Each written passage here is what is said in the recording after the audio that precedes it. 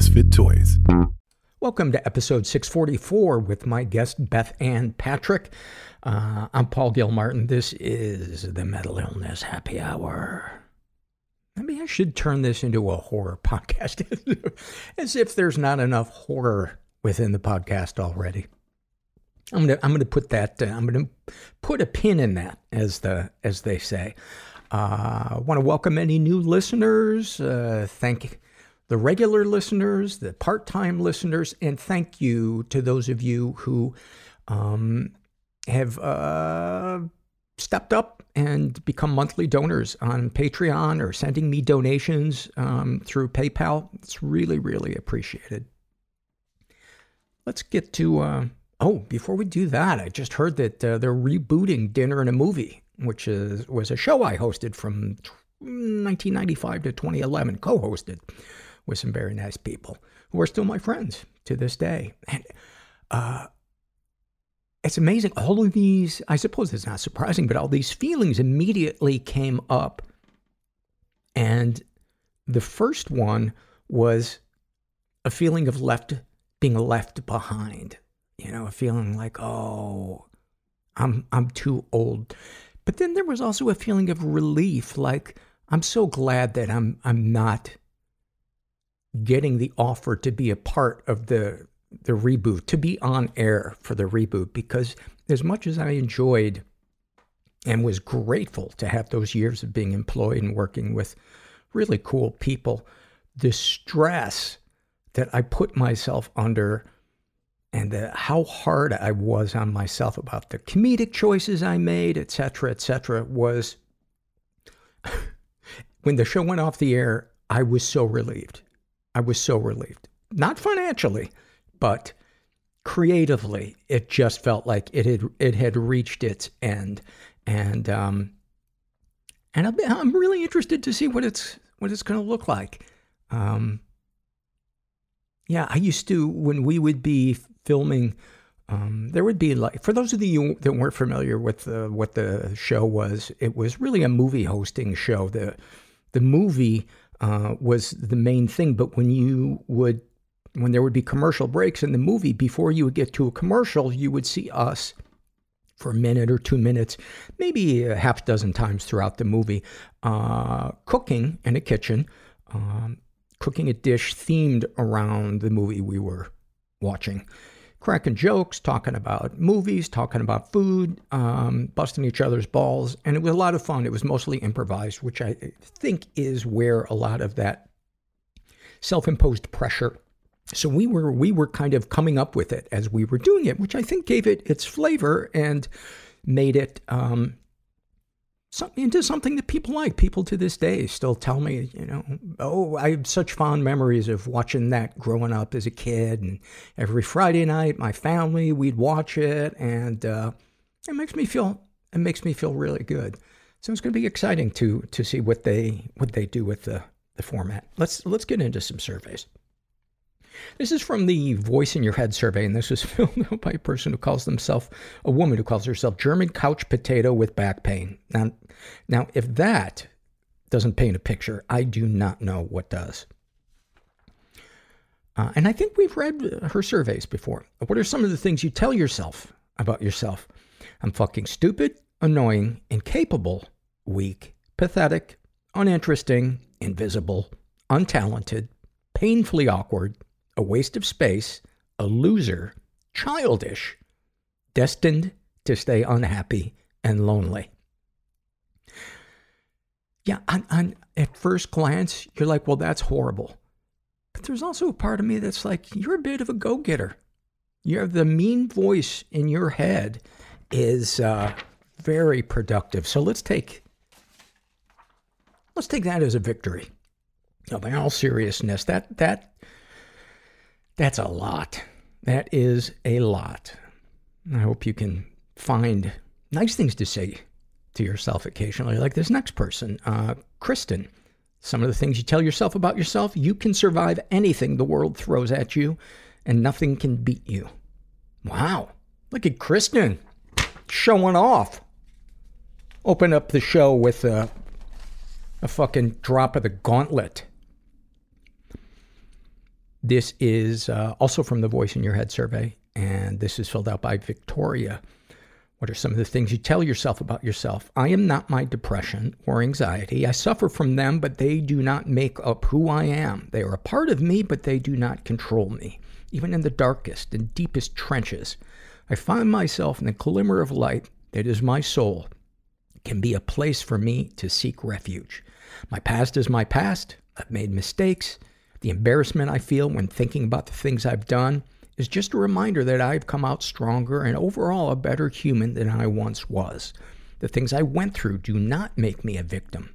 Even in flashbacks, I know they are temporary and use them as a reminder of where I am now in the present. Despite all my physical flaws, I'm one hell of an amazing person.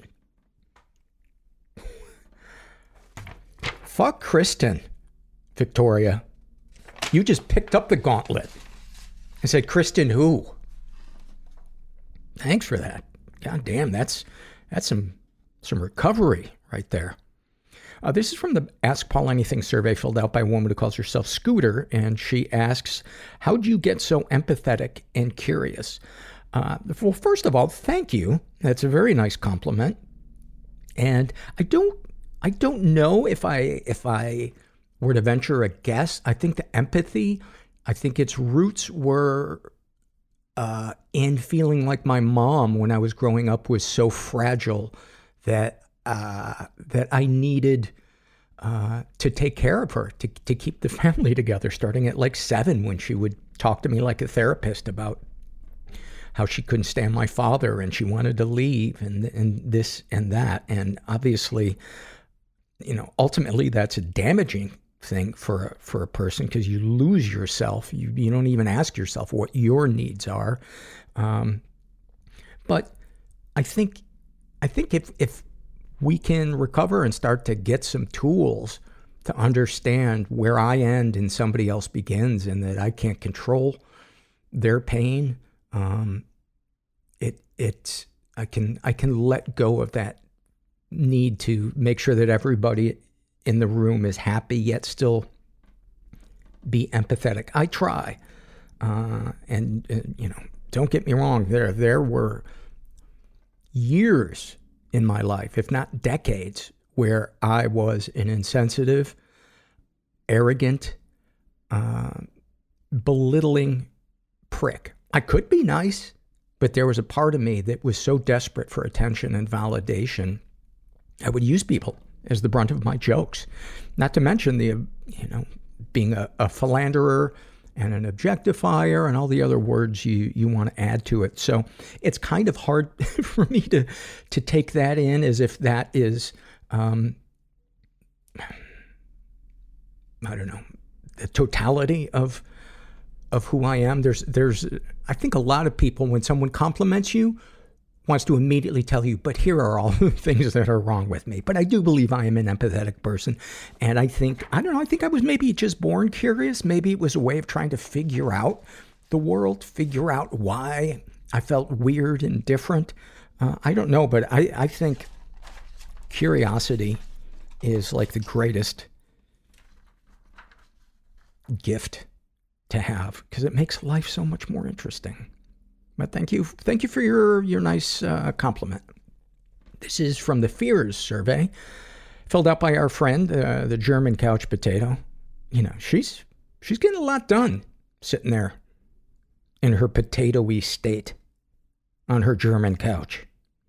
I wish I could remember what German for couch is. I took 2 years of German in college, and I remember hello and thank you.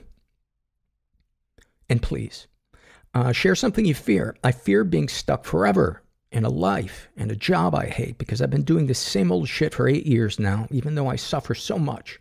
I'm too stupid and incompetent to get out of the situation, and I fear that a, quote, real, unquote, depression will be added to my chronic depression, and that maybe in the future I will be suicidal.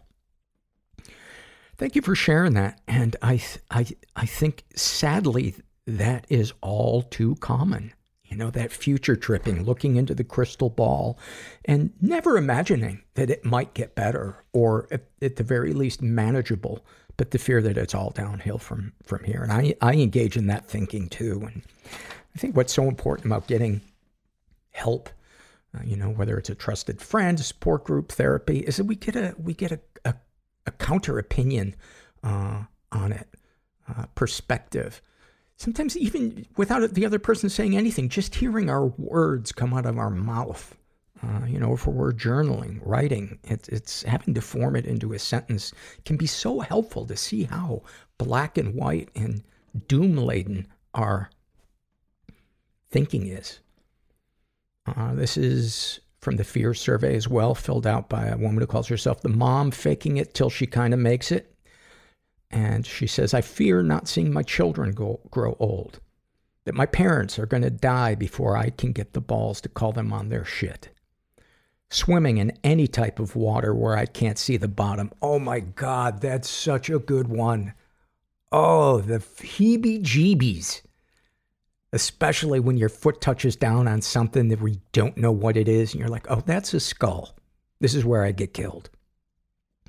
Then I'm going to think that I'm doing a great job being a mom, and then my kids are going to grow up and I'll hear them on a podcast like this about how awful their mom is. Well, they're my guest next week, so prepare. Buckle up.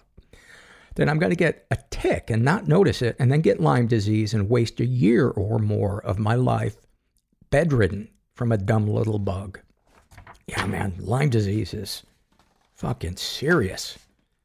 There's a documentary about Kathleen Hanna, the musician, artist. It's really good. I can't remember what the name of it is, but she had Lyme disease for years and it went undiagnosed. Yeah, you should definitely check that documentary out. This podcast is sponsored by BetterHelp Online Therapy. I'm a huge fan of online therapy and BetterHelp in particular. I've been using them for, 7 years? Something like that. And we were talking about perspective. And I get perspective adjustments when I go to therapy. Sometimes I don't know I'm getting into the black and white thinking, or I don't know that my battery needs charging. And self-care is super, super important. And if we're not kind of in our body, per se, we don't know that we're getting drained. We just think, oh, I'm not doing enough. So if you're thinking of starting therapy, give BetterHelp a try. It's entirely online and designed to be convenient, flexible, and suited to your schedule. Just fill out a brief questionnaire to get matched with a licensed therapist and switch therapists at any time for no additional charge. Find more balance with BetterHelp. Visit BetterHelp.com/mental today to get 10% off your first month. That's BetterHelp, HELP.com/mental. And please include the /mental part so they know you came from the podcast, so that they will continue to be a sponsor of this show. And then finally, this is just an excerpt from the How Have You Handled Sexual Advances survey filled out by a woman who calls herself Kentucky Librarian. And to the question, have you ever been manipulated or pressured into engaging in a sexual act? She writes, kind of. I was a teen in the 80s. I liked sex, but honestly, most of my early sexual experiences were with guys who pressured me into sex. I was grateful anyone knew I was alive. Oh my God. What a sentence that was. I was grateful anyone... Now that should be at the first line of a Tinder profile. My mom abandoned me 6 months after a car accident that left me with a skull fracture. Wow. So with a lot of abandonment issues, father loss, and body dysmorphia, I was primed to be the perfect side girl. My consciousness might be disintegrating. Heavy weighted blanket on my brain. Symptomatically. And I can't think straight. Things present themselves for a reason. And I can't see straight. I couldn't even drive. The first movie that I remember watching with him, post-traumatic stress, when I was like 5 years old, was Pulp Fiction. And moral injury. I would act out the scenes. Gonna go to hell. With my Barbies.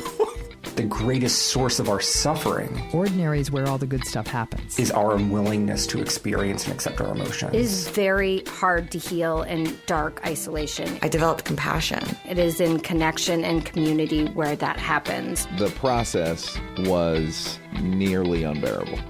Like, I'm going to have to kill myself. We'll be right back after this.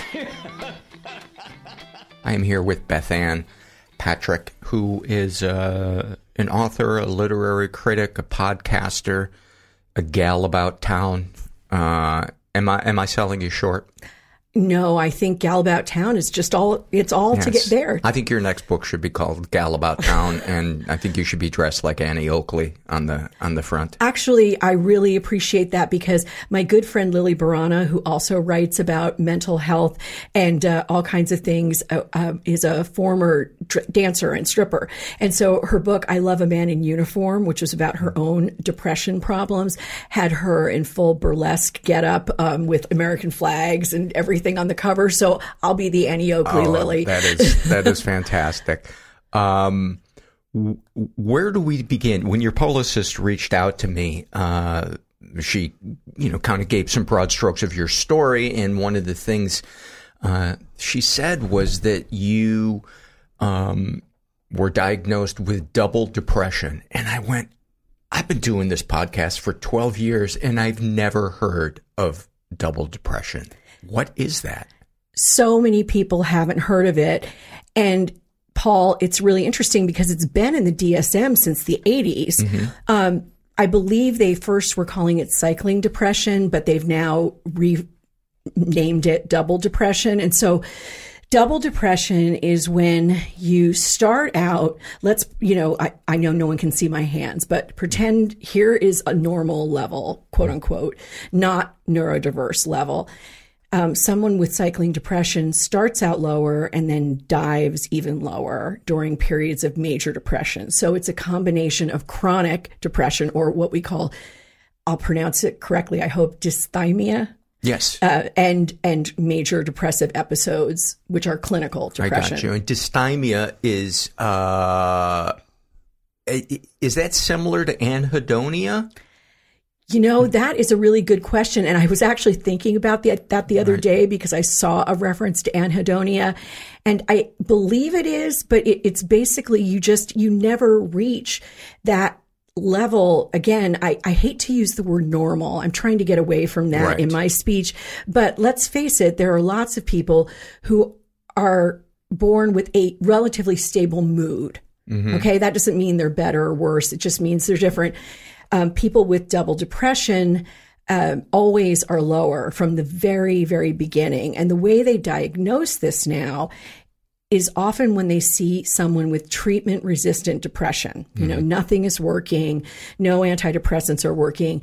They do a family history to see if there's someone with bipolar syndrome in the family. Mm-hmm. And that is a clue that there can be someone with double depression in the family too. Yeah.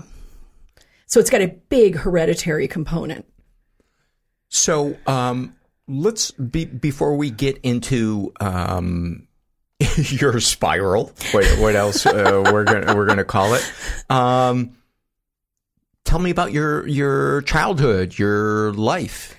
Well, I had a fairly stable childhood in that I had two parents who were married and stayed married. I had a sibling in the home. I grew up in a house I never wanted for food or shelter or clothing. But I also grew up in a family where I had four grandparents with different kinds of mental illness, very, very much identified. I had a maternal grandfather with alcoholism, a maternal grandmother who had psychotic episodes and was hospitalized, and who knows what else. My paternal grandmother had been hospitalized for postpartum depression in the 30s and was never the same after that. Mm-hmm.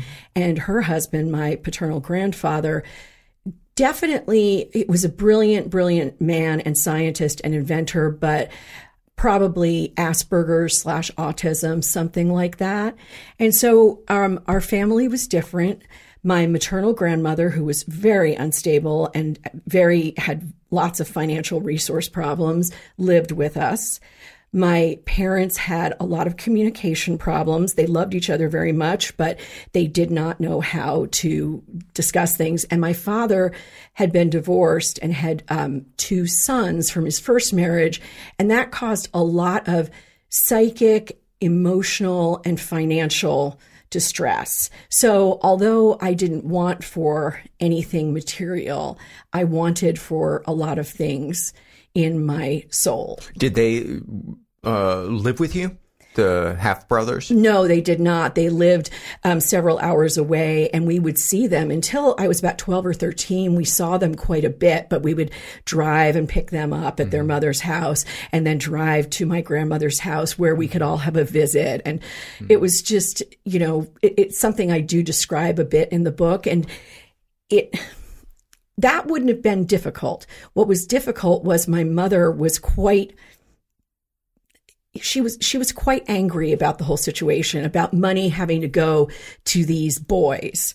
And to me, I can't know what was in her heart. I also can't know how my father treated his sons vis-a-vis my mother, but I know that she really resented the money going out, and that when I was a child, she talked to me about it in ways that were too mature for my understanding. Yeah. And that was really painful because I thought, my father made this terrible mistake.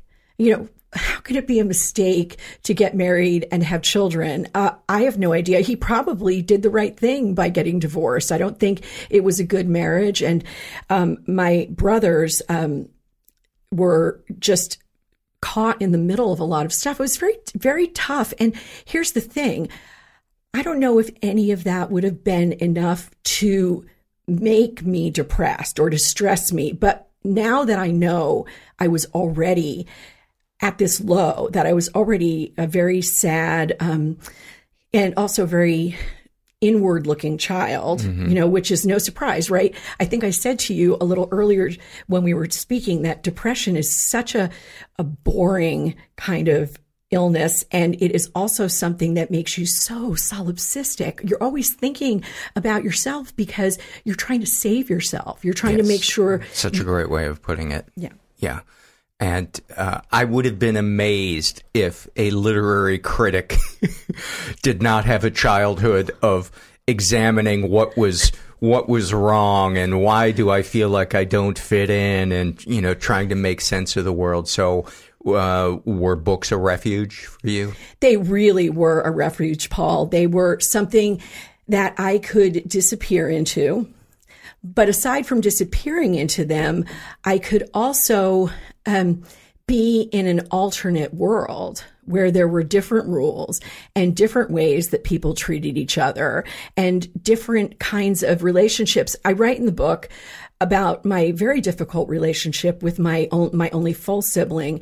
And I would hope that we'll be able to make progress past this. It's very, very distressing to her to read about this. But my point in the book is that this is what I felt like because I was ill too. I was seeing these actions. Maybe she was just looking for a friend, a playmate, whereas I saw her as being very encroaching and difficult and something that scared me. And you don't see things clearly when you have a mental illness like this. So true. What were some of the favorite books as a kid, and what do you think it was about them that moved you? Well, I've talked about this one before, but I just never get tired of talking about it. One of the first books I ever owned through perhaps a nursery school book sale or something was the classic Harold and the Purple Crayon. And I love that book. I can't remember the author right now, but please go look it up, everyone. And all it is a boy and his purple crayon, and he's drawing squiggles and paths, and the whole book is just illustrations. And I loved that book so much, not just because of the force of the colors of the purple, the different, because it was like lavender, gray, dark purple, bright purple, all of that. But the fact that he was just making his own path. And I do remember that. I remember that from childhood, thinking, oh, he gets to go wherever he wants with this crayon. He doesn't have to stay within the lines. He doesn't have to follow anyone's rules. He's just doing this on his own. And I loved that. But another book, and I also think I've written about this, but it's very important to me, was called Heidi. Everyone knows Heidi, by Johanna Spiri, Swiss book. And what I loved about Heidi is she gets sent up to the mountain meadows in the Alps, by her parents or grandparents. And when she's up there, she's so free. She can hang out with the shepherd boy. She can hang out with the goats, and she can have fresh milk and sunshine and, Edelweiss and all of that sort of thing. Clearly, I was also, as someone born in the 60s, highly influenced by The Sound of Music. Yeah. So that was an important book. And then it kept going on and on. I mean, there wasn't Harriet the Spy, Beezus and Ramona, all of those classics. Right now, we're having this big Judy Blume renaissance. And so Are You There, God? It's Me, Margaret. And of course, all of her other books, including the Salacious Forever, which had sex in it, actual sex.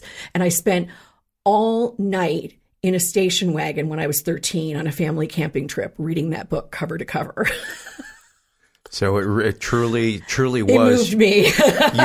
your alternate universe. Yeah, it really was. And, fortunately, because I was a good reader, a strong reader, an avid reader, adults in my life, teachers, instructors, other people that I knew, relatives, started saying, you should try this, you should try that. And usually the things that they passed on to me were probably too adult by somebody's standards, but thank God they did. My 6th grade teacher gave me James Baldwin. Wow. Yeah, If Beale Street Could Talk. And she knew when she read it that it was a perfect book for me. And she was right. A camp counselor gave me Kurt Vonnegut, Breakfast of Champions. What a strange book to give an adolescent kid. But I was fascinated. And here's, Vonnegut, of course, is so, I don't want to say, what's the word? I mean, he just tosses anything in there. We know that. But I was like, you can put drawings in an important book. You can riff on something. It doesn't have to be sentence after sentence after sentence. So that was a very early look at experimental. I still love experimental literature. I love when people are trying to break forms and change things. I imagine as a literary critic, there are times that you get into a book and you're like, oh, Jesus, I can see the rest of this coming a mile away. Yes, absolutely. And I know now how to stay away from books that are going to bore me. Oh, so you aren't forced to choose the books that you review. Oh, not that's anymore. so nice. Not anymore. Because you're freelance? I still get, sometimes an editor will say, I'm assigning you this one, or please will you consider this one? But for the most part, at this point, after over 20 years of book reviewing, I am given free rein a lot of the time in my choices. And I know that I don't like to turn down assignments very much because, editors are so busy. They're so busy. They're busier than freelancers are. And that's saying a lot because we really have to hustle. But I don't want to say to them, oh, no, I don't like that one. Give me another one, because they just don't have a lot of time. So unless it's really like if they gave me something that really upset me in terms of politics or social justice, I might say, look, you really should move on to someone else. But I believe as a critic that if I look at a book, I'm looking at it as it is. It doesn't have to be a book that Bethanne loves. It's wonderful when it is. But what am I looking at it for? I'm looking at it for, does it fulfill its purpose? Does it actually do what the author wanted to do? And I can do that without being negative or positive. I can do that in a very balanced way. And I think a lot of the time we forget this with criticism, whether it's books, TV, movies, whatever. you do not have to love it or hate it. Sometimes you can just say, here is what it is. Decide. Gotcha. Yeah. And are these books that the editor is personally working on? And does that complicate it for you because you want to please them? Well, when you say they're personally working on... They edited it themselves? Oh, no. I'm talking about my newspaper editors or my site editor. I thought you meant a literary editor. No. Gotcha. No, absolutely. In fact, that's a no-no. We, as critics, are not supposed to deal with the authors or the publicists when we're reviewing a book. Makes sense. And it's really hard sometimes because we know so many publicists and authors. Yeah. And so, I've been in situations, this is a funny one that a friend still tells people about. She had said to me, we both live in DC. Let's go out for a glass of wine. And I said, yeah, okay, but maybe... in a few months. And she didn't know why. And it was because I was reviewing her book for Washingtonian magazine. And I didn't want to do anything that was ethically conflicting. Mm-hmm. And so we are now very good friends. And I probably will never be able to review her work again, but I can certainly do an interview with her. Right. And so that's the interesting payoff is some critics like the great Michiko Kakutani at the New York Times was known not to go to any literary parties or gatherings and things like that because she just didn't want to run into the problem of knowing the authors and not being able to look at their work. And that makes sense. I have so much respect for somebody that does that.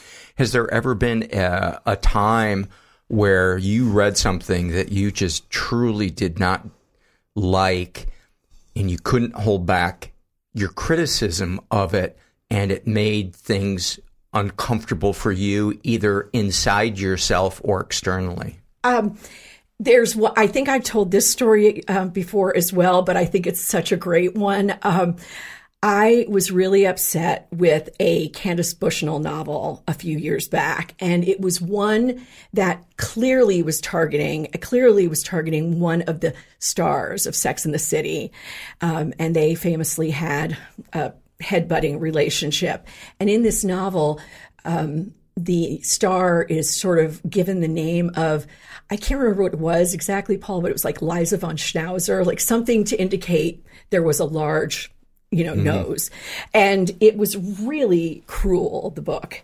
And I did a takedown of it very carefully and said, this is why I really don't like this book. And this was just way too much ad hominem attacking. And Bushnell was furious and called my editor at the Washington Post and said, this is not a good critic. This is an attack on my attack. That's right. And my editor called and said, do you have any axe to grind? And, do you know her? Have you ever met? And I said, no.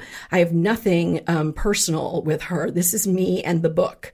And I'm sure she is still not happy about that. I'm also sure she's probably moved on, doesn't really care that much anymore. But that was very uncomfortable for a couple of minutes because you think, am I going to be believed? And fortunately, if you try to be as ethical as possible, then you get a reputation for making sure that things are right. And we all make mistakes. Listen, we could do a whole different episode on my mistakes, right? But that's also how we grow. That's also how we get to a next level. And that's what I've become much more interested in my life, especially since getting healthier and more stable, is not saying, oh, look at all of this stuff that I failed at. Instead saying, how did that stuff that I might have done differently help me learn what I'm doing now? Such an important tool and so hard to grasp when we're just constantly looking inwardly in an obsessive way rather than a self-reflective note to self, let's move on. Right. Yeah, I think it's one of the biggest challenges in life. Maybe it's not for some people. Maybe I'll just speak personally, but it's hard. I was waiting. I was like, he's going to say something really interesting right now. And you know what? Fuck, It's Hard is probably the most interesting thing because it really, really is. And everyone has challenges, and your challenges may not be of the mental, health or illness variety person out there listening, but you have to know how hard it is, especially when we haven't been able to talk about it openly for so long. We have been so careful in, our lifetimes to present well, high achieving people who are high functioning and who, I just got a message this morning from a dear friend from high school who said, I want to read your book, but I'm worried it'll make me really sad because I remember you as smart and cute and vivacious and, all of these things. And I said, but maybe I could be both. Maybe, you didn't know the depressed me.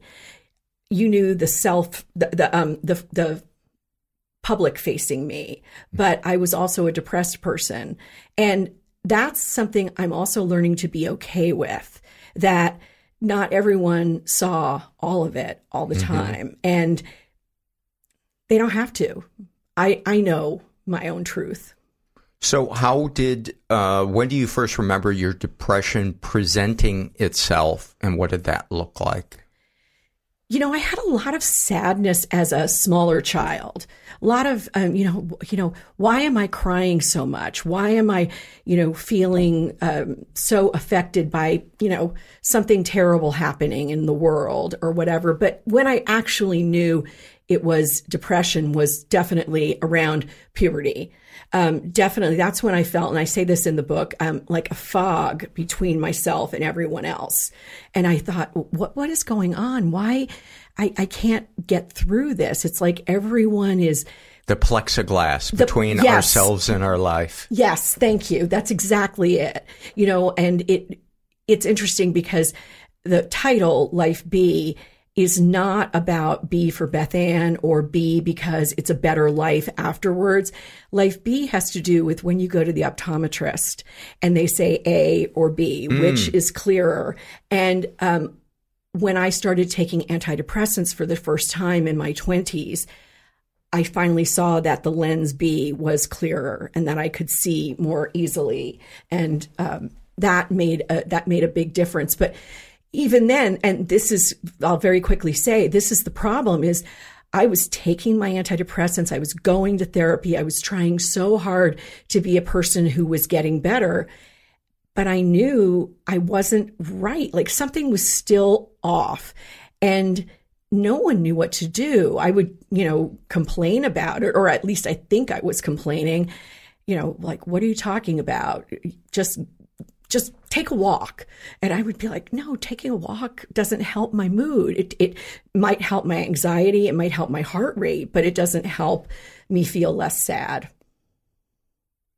That makes sense. And, as we were talking about before we started recording, is you can't isolate one issue, or I should say it's very difficult to know which animal is gnawing at you. It's a big tangled bowl of spaghetti, and trying to isolate exercise or this or that and say, this is the problem.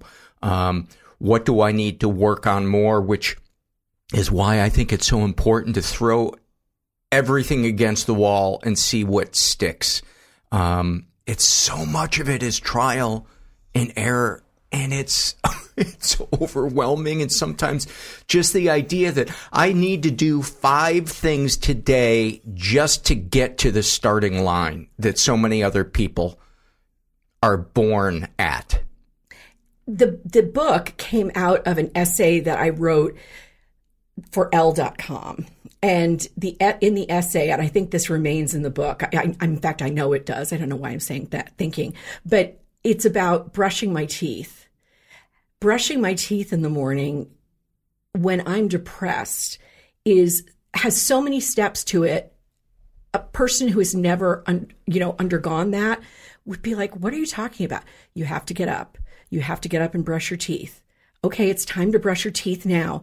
pick up the toothbrush. Don't forget the toothpaste. Now you're going to do this. And sometimes I'm still in bed and I'm still saying, go brush your teeth. And 5 minutes later, come on, you can do this. You can brush your teeth and take a shower and all of that. There's a lot to get through.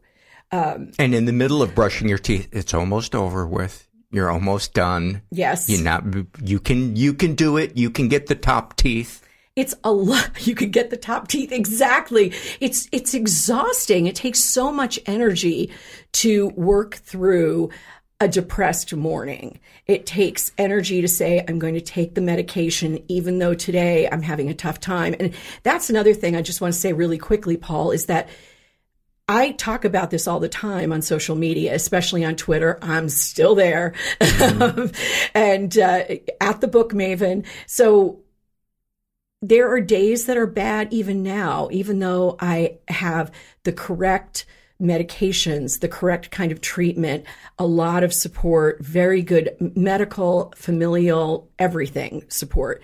I still have tough times. And sometimes you know where that comes from. There's a stressor in your life or a trigger from a memory from, childhood or whatever. Sometimes you just don't know.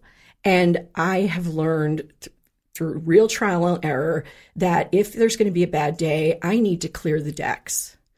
I need to do only if there's a deadline, I will meet it, but I'm not going to pretend that I'm going to work on something else. Mm-hmm. If there's something I can cancel, I'm going to cancel it because part of this is making sure you don't get too exhausted because that's when you're in real trouble. Yeah. Yeah, realistic expectations, baby steps, that I find to be one of the biggest tools, which involves patience and self-compassion and not projecting into the future. Oh, if this is the beginning of me giving up, it's all going to go downhill. I'm lazy. I'm this, that. That to me is the gasoline that we have control over whether or not we put it on the fire. My stomach is clenching just hearing you say those words because they're so familiar. And it makes me think, this is one of my favorite film scenes ever is in Inglourious Bastards, where they're getting rid of the tapes, the movie reels, and putting out the fire with gasoline is playing. And I think that's so much what it's like is you are putting out the fire with gasoline when you're trying to treat yourself when you've gone down. That's when you need to ask for help. That's when you need to make sure that you say, look, I know this is boring. I know this is tough, but I need that hand, like you said, that hand that is reaching out. A person can't necessarily treat you if they're not a doctor. They cannot solve everything for you, but they can hold space for you. Yeah, and they don't need to solve it for you. In fact, if you're the person that somebody is seeking comfort from, sometimes the best thing you can do is to just listen and pay attention and let them know you're there. Hold their hand on the couch. Just come over and say, hey, you don't have to say a word. We can watch something on TV, whatever. Exactly. It's so simple and it's so compassionate. And, it's also really frustrating for caregivers. And this is something that I hope to talk about or write about more at some point because I am very long married and I have a very supportive spouse. And he has been through so much of this. And there are things in the book that are going to make people think, why didn't he do this or why didn't he do that? And I think I made sure he read it. I made sure he was okay with everything I put in there. But I thought, we can't get it right all the time. And caregivers can't either. And they're not perfect. And where are they taught to do all this? I think one of the things that I have learned in trying to support somebody and vice versa in terms of what I want, is Bethanne and I were talking about before we started recording. One of the things that really sucks when you're at your lowest is you feel like you're going to be draining somebody or burdening somebody. And so one of the things that I find helpful is if I share with somebody that I'm struggling, is not them saying, do you want me to come over? But them saying, or me saying to them, I'd really like to see you. We don't have to even talk about what's going on. Would it be okay if I brought some dinner over, or we, watched a movie together? And then it takes the feeling of being a burden off of them. That is so important. And as you said a minute ago, Paul, where is someone teaching this? No one is teaching a person, and this goes for so many different kinds of illness, how to be a caregiver. And there certainly hasn't been anyone teaching that for people who are either taking care of or spouses of or full-time friends with someone who's got a mental problem, a mental struggle or challenge.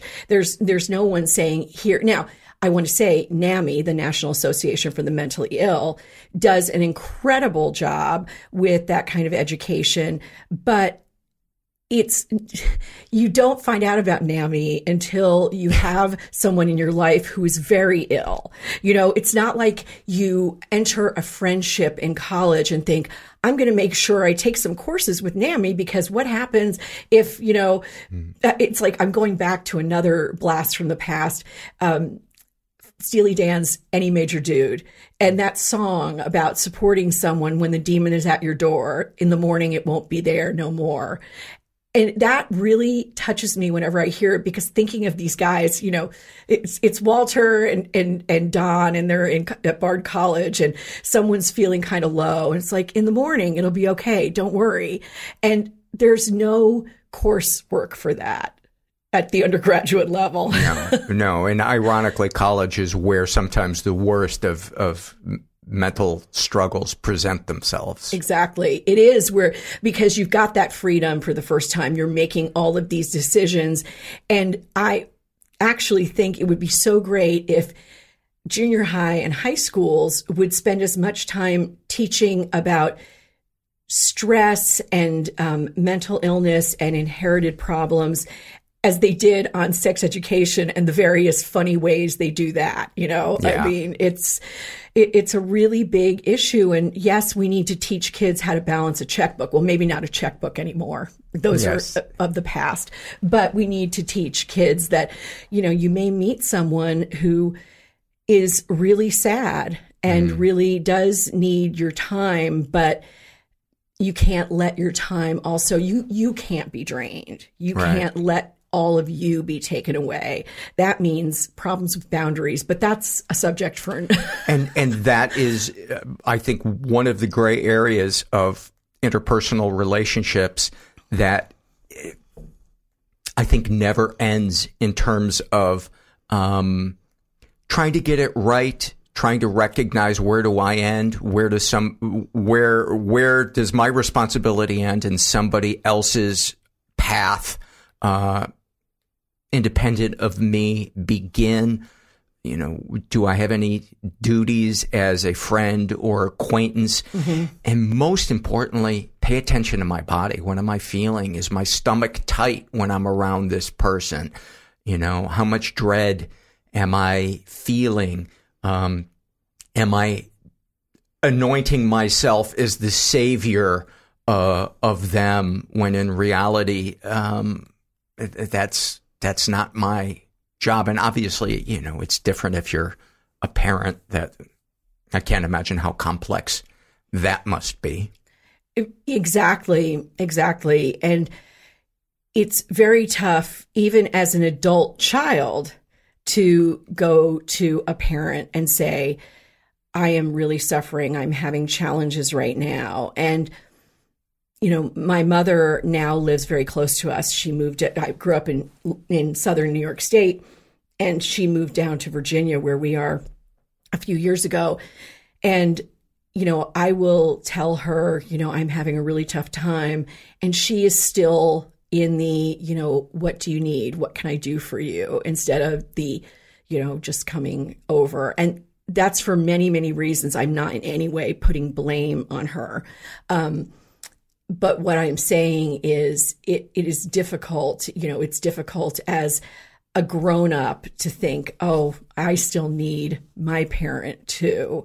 I still need that person to know what's going on. And fortunately, because I am as healthy as I am now, I can say, Mom and I didn't make that walk date. Sometimes it's me who cancels it, or, whatever. We do see each other. That's not the problem. It's that sometimes we don't deal when I'm the one who's feeling weak, as opposed to my sister. They have an easier time talking together, but I don't know. I don't know if I'm saying things as clearly as I would like to, but it is a very complicated issue. And that I'm glad you mentioned that, because that's, I don't know about you, but one of the biggest struggles when I'm feeling my depression is it's so often it's not only the absence of vitality, but the absence of clarity. And feeling like I can't find the right words to describe it. It's like trying to describe fog, or sludge.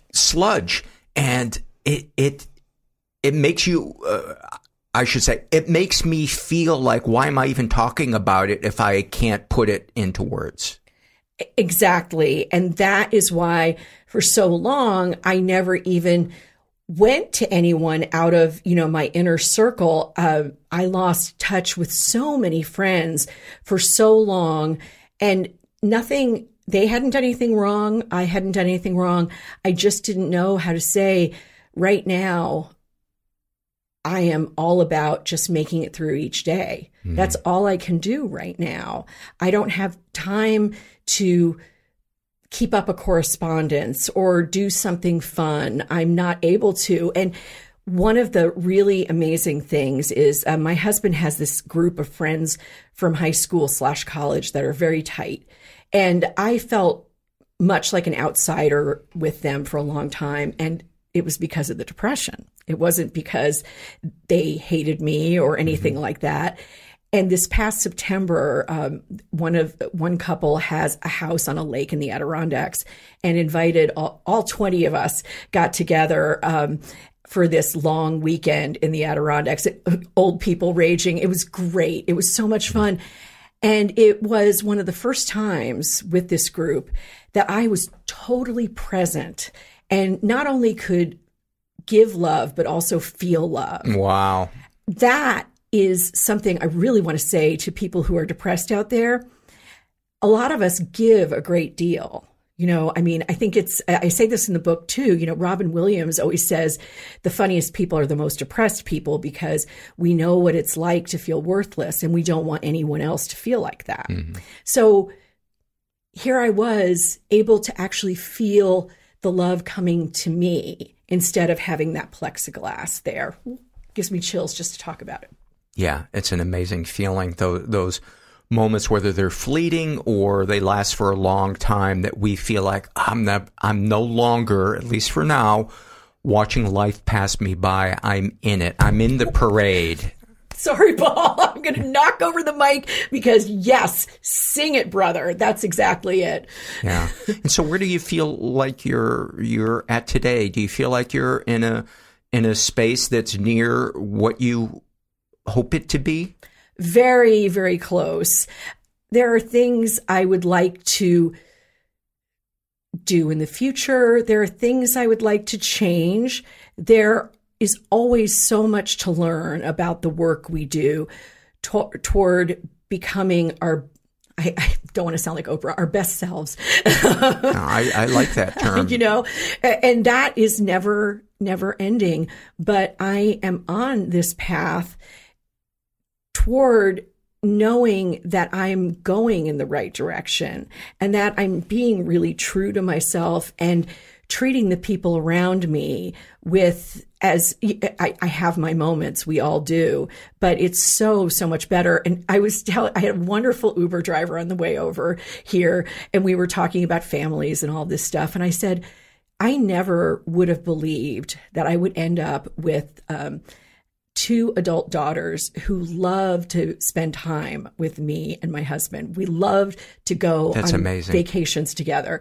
It is amazing, and I never, once I left home, would have thought of spending a week or 2 with my parents. And it wasn't because I wound up spending weeks with them, and that's another story, and it was fine. But, actually saying, I want to go to this place with you. I want to experience it with you instead of this is family time. This is an obligation. So that is one of the things that lets me know I am really on the right path. And I am really also on the path, as I said to you a few minutes ago before we started recording, thinking much more about talking to people about mental health and its importance and breaking the stigma. And that is not something 5 years ago I would have believed I'd be doing. I thought I would be publishing fiction and I don't know, just much more. I love the literary world. I'm very much part of it.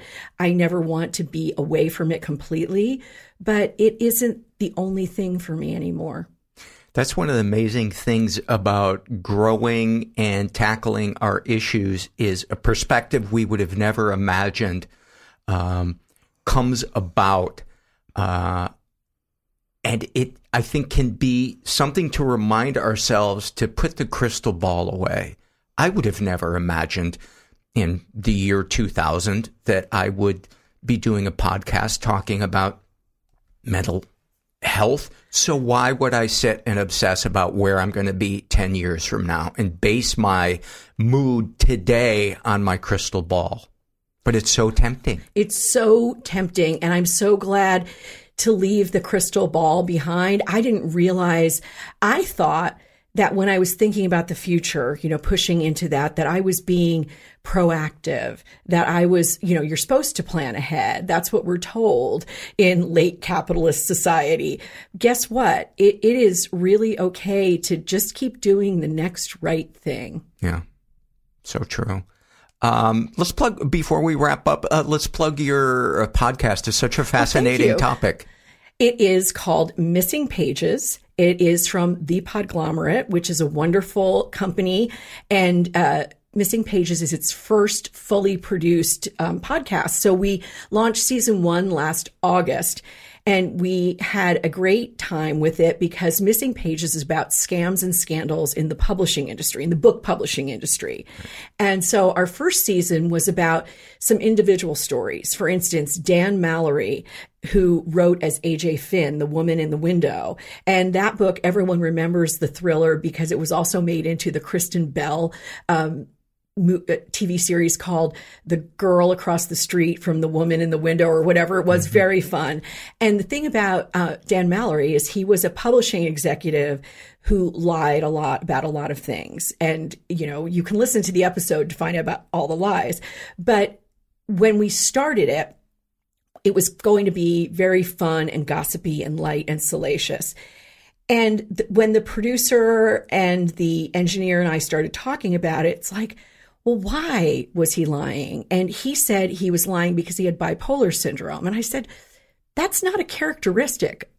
People who have bipolar syndrome aren't necessarily pathological liars. Right. So let's look into this. And not that we're necessarily doing that now that we're producing season 2, but we started looking at these people who had scammed other people. For instance, the Instagram influencer Caroline Calloway in New York City, who is quite a case and, wound up having to pay back a huge, almost $500,000 advance to Random House because she never wrote the memoir she promised. And so she made the money back by opening an OnlyFans account. It's a great story. Mm-hmm. And so we looked at, why would someone do this? And we didn't always, diagnose anyone with anything. We can't. That's not what we're there for. But it made the season much richer. And this season, we're looking into some publishing process stuff, like what is ghostwriting? Who are ghostwriters? Why does this happen? We're looking into things like people's identities and how it rubs up against literary communities, like the bad art friend, scandal, that kind of stuff. So I am loving this podcast. I love my team so much. Shout out to everyone at the Podglomerate. And I had no idea how much I would love podcasting. That's what friends of mine told me before, as I was starting my podcast. They said, you will feel so empowered and excited. And absolutely. Yeah, you don't know it until you start. No, you don't. And it led to me actually recording my own audiobook of Life Be. I just did that last week. And I thought, okay, on with the voice work. I'm excited about it. So that's so awesome. Well, it's really a pleasure meeting you and getting to talk to you. You're definitely a kindred spirit. Oh, thank you, Paul. Definitely you are as well. And I'm just so impressed that you've had this going for so long. And now I have a lot of episodes to catch up on. Thank you so much. Thank you. Many, many thanks to Bethanne. And she has a bunch of links that we include. We always include links to stuff for our guests in the show notes of the podcast. So if you want to know more about her, just check that out. Let's dive into some surveys. This is from the I Shouldn't Feel This Way survey. And this was filled out by, give me a minute. Filled out by a guy who calls himself, I can't come up with one because I'm too high. We've all been there. He identifies as pansexual, in his 20s, was raised in a pretty dysfunctional environment. How would you like to be remembered? As normal. I don't want to be remembered as a consistent bipolar manic. I don't want to be remembered as a consistent bipolar manic episode wrapped up into a 24-year-old. I just want to be known as normal. How does it feel writing that? Bad. I know nobody is, quote, normal, unquote. I just want to be normal.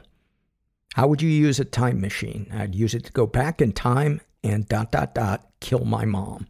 Before I was born, or maybe before she became a narcissistic, stuck-up jerk face. Listen, please do not use the term jerk face. This is a clean podcast, and profanity is not welcomed. I'm supposed to feel great about my promotion at work, but I don't. I feel as if I don't deserve it. Even though I put in the work, and I know I deserve it, I don't actually feel that I deserve it. Isn't that amazing, the disconnect between the intellectual and the emotional? And I think that's what recovery is really about, is creating a pathway between what we intellectually know and being able to feel that. And boy, is it hard, but it is doable. How does it make you feel writing your real feelings out? Unsure. I've expressed this to my wife before, and it felt good to get it out, but it didn't help the thoughts. Do you think you're abnormal for feeling what you do? Yes. No, buddy, you are so not abnormal for that. Would knowing other people feel the same way make you feel better about yourself? A little. Maybe if I knew people felt the same way in that situation, it would make it an easier transition for me. If we decide that we're going to listen to the negative voice, just give it a crack of daylight. It will find any comparison. So it's like it has to be and I don't mean self-reflection of, did I handle that right? Could I have done better? That's a different subject. But, the compare and despair, if we just give that a crack of daylight, it is going to take over, because it'll tell you, well, yeah, other people don't feel like frauds, but they don't work with this person, or they don't work in this particular field that I work in, or they went to more school, or they went to less school, or they're making more, not making, whatever. It doesn't end until we say, hey, enough. I'm turning this radio station off because it is not serving me. This is from the love survey filled out by Berna. And they write, I love when two dogs see each other from a half a block away, ears perked, curious, like, is that another me? I can relate as an expat when I hear American accents in my adopted home country. American? Are you too? New York, New Jersey, Pennsylvania? ? Those are great. Thank you for that. I'm always afraid when I'm walking Gracie. We almost always come across other dogs, and I'm always afraid that they're going to attack her. And so I kind of pull her away, and every once in a while I'll let her sniff with another dog, but there's some fucking psychos where I live. There's psychos everywhere. This is from the Shame and Secret survey, and this is filled out by Alicia. She only partially filled this out. She identifies as bisexual. She's 19 and says that she was raised in a pretty dysfunctional environment. Ever been the victim of sexual abuse? Some stuff happened, but I don't know if it counts. She does not elaborate. Ever been physically or emotionally abused? She writes, not sure. I had a toxic relationship with my best friend from school. We used to be really, really close, and she made me realize I was bisexual, but the relationship turned to absolute shit in its later stages. After confessing that I was suicidal, she told me to kill myself. Yeah, I would say that qualifies as emotional abuse. And then tried to gaslight me into thinking she hadn't, and that I was just saying that because I was jealous of her. She tried to convince me I had a brain tumor or early onset dementia and I was remembering things wrong. Holy fuck. Any positive experiences with abusers? It sometimes feels like she was the only one who really understood me. I think that's one of the things that the narcissist or the gaslighter or whatever will use to draw you in, to control you. They can be very charming. It's pretty rare that you will find a psychopath that is not charming. And, whether or not your friend was a psychopath, I don't know. But, somebody who's abusive and manipulative. She was the only other LGBT person I knew of in the extremely bigoted and religious town I grew up in. We shared the same hobbies of weird shit, which no one else was into, and had the exact same esoteric interest in shows, video games, and music. She was really the first person who ever made me feel like I was loved instead of just tolerated. We had so many funny and sweet moments and jokes together, and it's making me cry a little thinking of them now.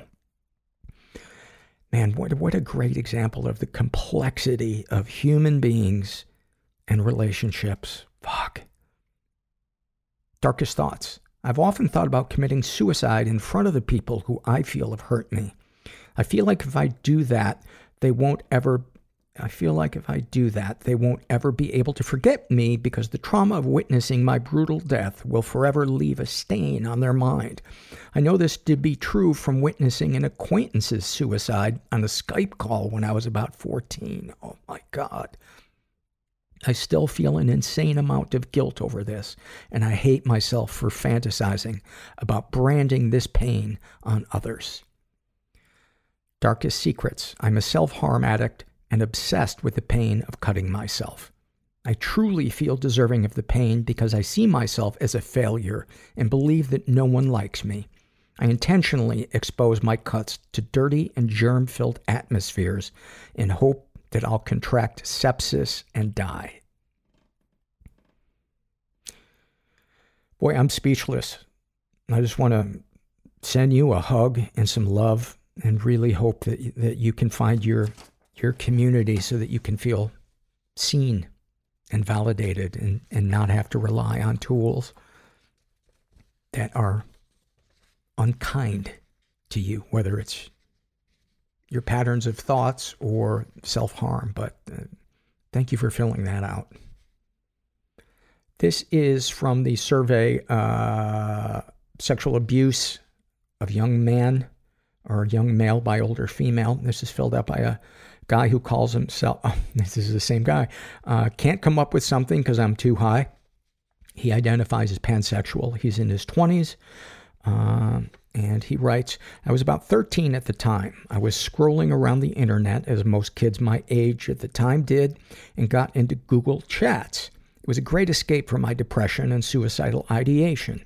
I met so many people with so many backgrounds and made a ridiculous amount of friends that I have the misfortune to not have contact with anymore. I'm sorry, I'm rambling. I got into a group that was supposed to be mental health support. I reached out to some people, and a woman who at the time I thought was 17 had messaged me. We talked for weeks. I, as a typically horny 13-year-old, started flirting with her. She flirted back. After about a week of flirting, she finally confessed to me her true age. She was a 42-year-old divorced mom. I sympathized with her, as my parents divorced when I was 8, and told her I understood, in a way, how lonely she could have been. Some more weeks passed of her trauma dumping and venting to me about how her kids are stressing her out. All I did was understand, in the parentheses, as much as a 13-year-old could, and offered condolences and comfort to her. Fast forward about 2 months later, and she had asked to see me. I sent her a picture of my face, just a smile. And then it all unraveled. It catapulted us into talking about sex, our sexual fantasies, and everything we've ever wanted to do. We sent pictures, explicit, and she would constantly ask me to send her pictures of my penis and my bare ass. I was amenable. I would do anything that she wanted because I just wanted to be seen as a mature man and not a 13-year-old boy, and this 42-year-old woman stoked that part of my ego.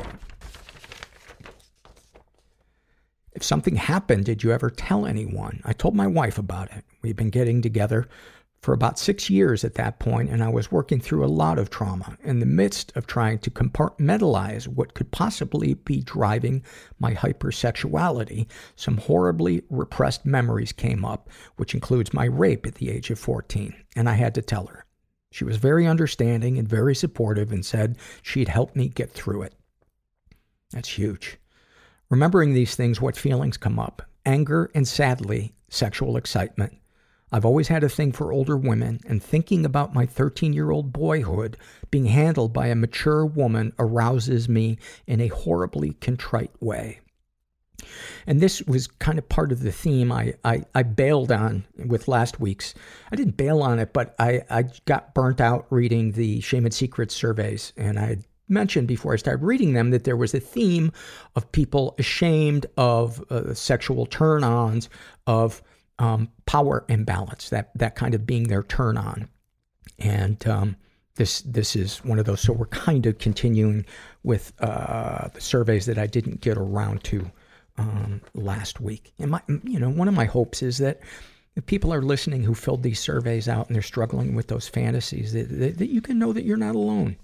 And it's what we do with those fantasies that matters. Not, there's no morality to what turns us on, just how we express it. Do you feel any damage was done? Absolutely. I feel that it was the start of my hypersexuality and part of the reason I had a lot of issues in the beginning of my relationship. Let's see. Yeah, and that's the end of the survey. Thank you for filling that out. I appreciate that. This is from the Struggle in a Sentence survey filled out by Single Daddy 420. And about being a sex crime victim, they write, "My body is a dumpster." Man, sweet and to the point. And I think so many people are like, yep, I know that feeling. This is from the Love survey filled out by A Mere Collection of Cells. And they write, "I love the sound of silence. I love it when all I can hear is the sound of my breath as I ponder what the day will bring." Look at you, all poetry. All fancy. In the meadow, on the countryside. Meditating. Meditation is... I never look forward to doing it, but I really do believe it's helpful. And,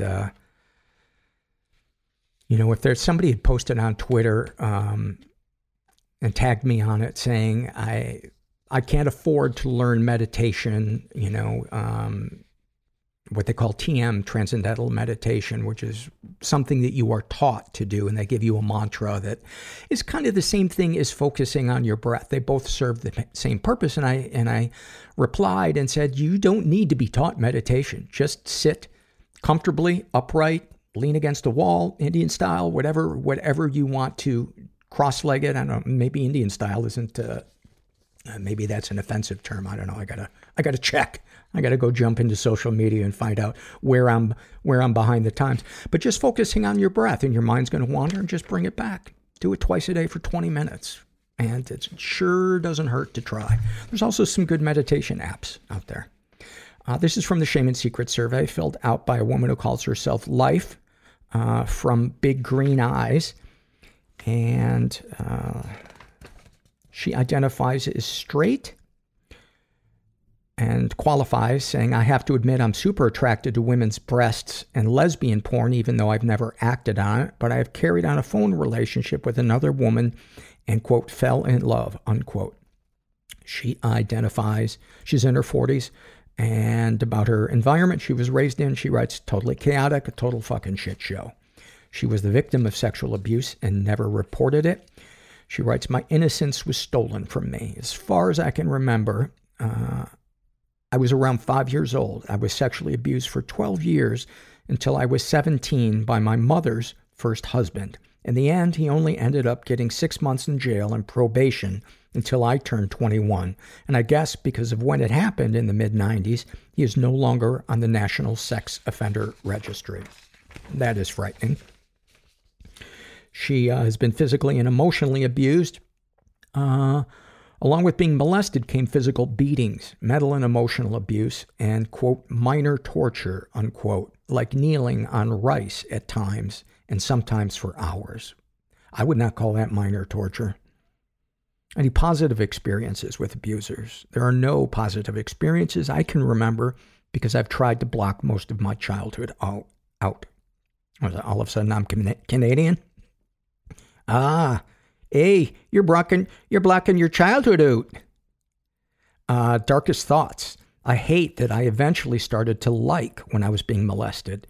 I would sometimes act like it would feel good or try to act sexy so that he would buy me more things and not treat me like shit. But the more I acted like I liked it, he would treat my brother even worse than he did to begin with. You know, and I think that speaks to the fact that the sexual violation, it's really not about the sex. It's about the power. And, yeah.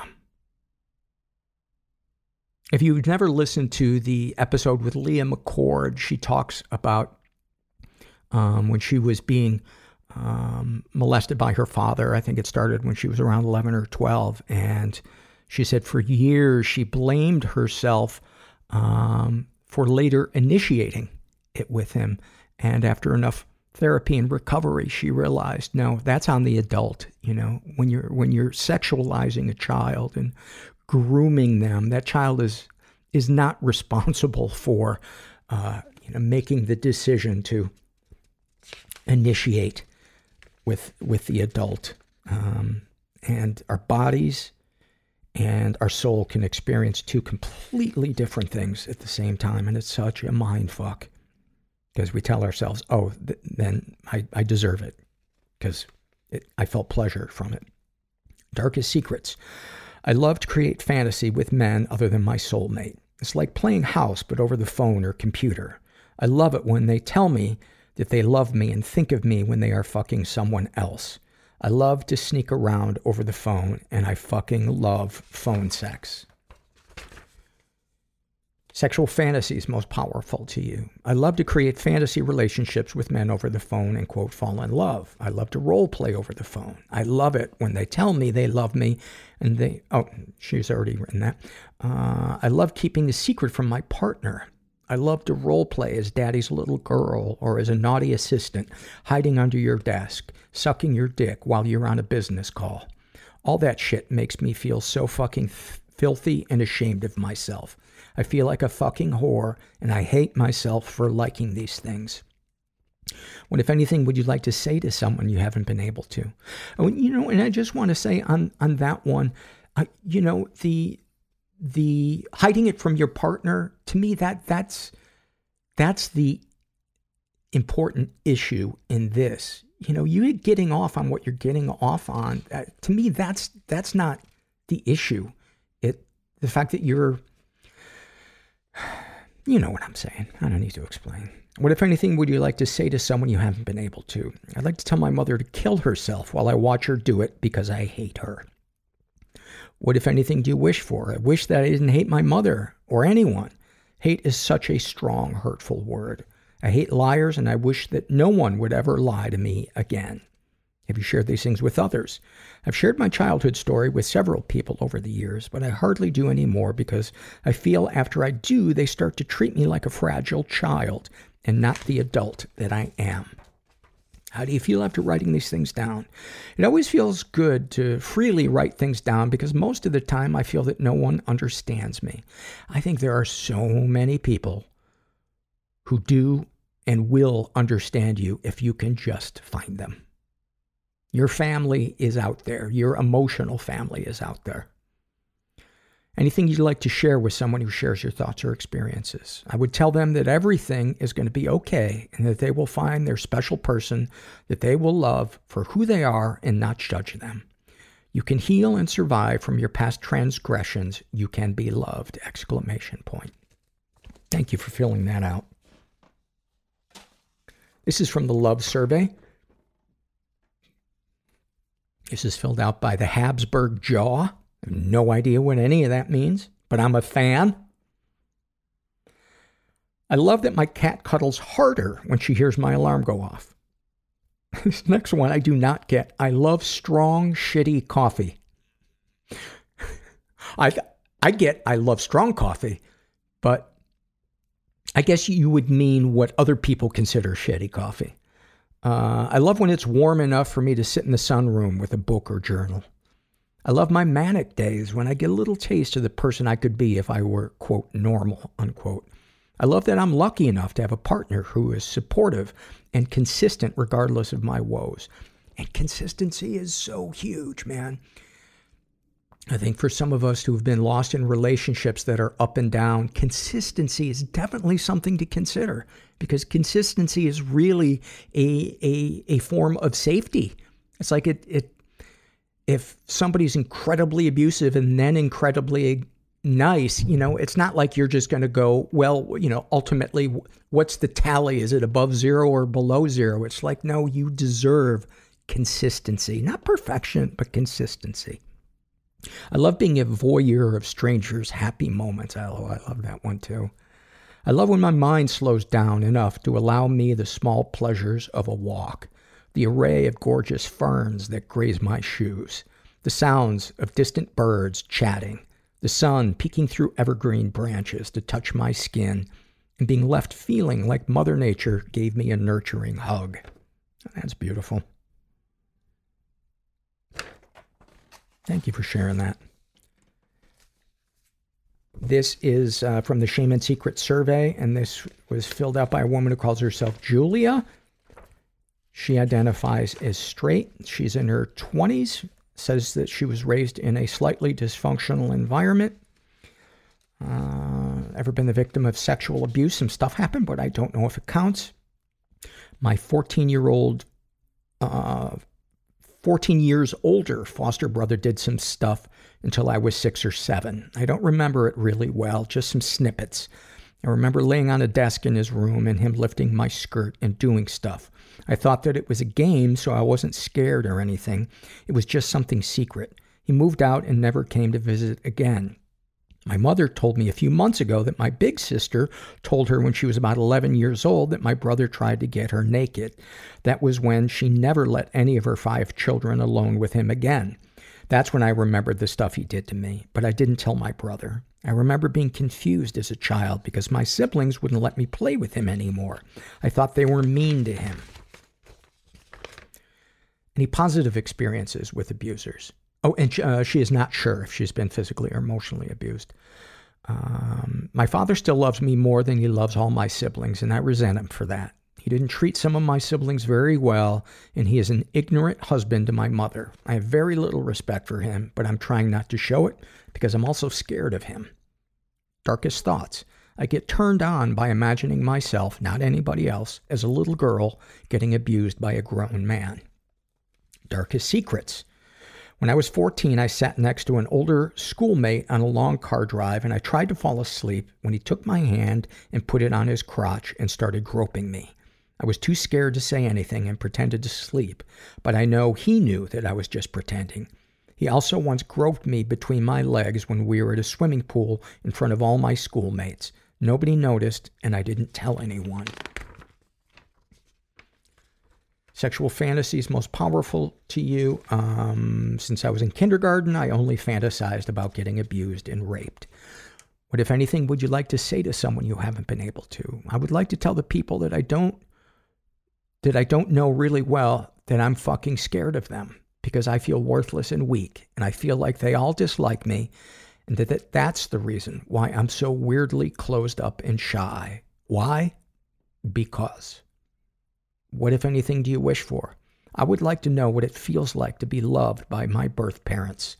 I grew up in a foster family and always wonder if it makes a big difference. But then again, I think some people aren't loved by their birth parents as well.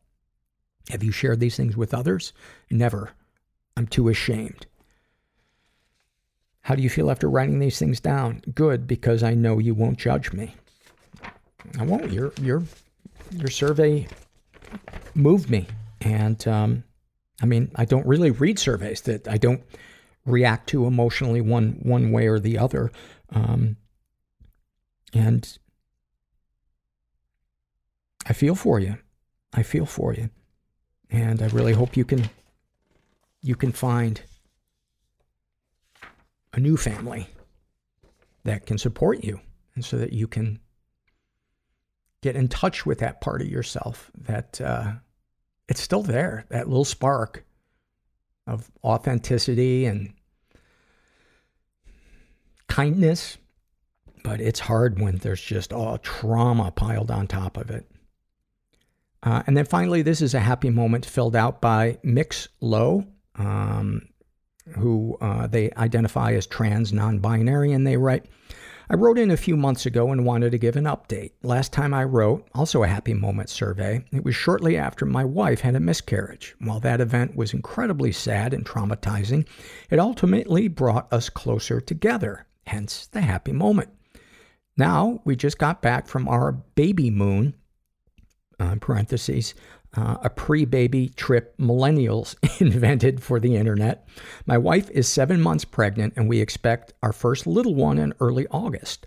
After the miscarriage, I felt like the support we provided each other after losing a baby brought us closer than ever. But I was wrong. Preparing to have a child, a first for us both, has been the best experience yet. I grew up in a traumatic environment and wasn't sure I'd ever really want to be a parent. Now I'm so excited I can barely contain it. It's all I talk about.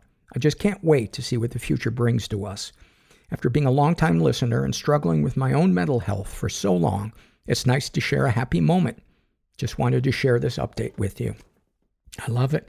I love, and the part of that I really find, I'm happy for you that the pregnancy is going well, but the thing that really fucking fires me up about that is that something shitty that happened, there was a byproduct of that was good, which it brought you closer together, because a lot of times that'll drive couples apart. It forces you to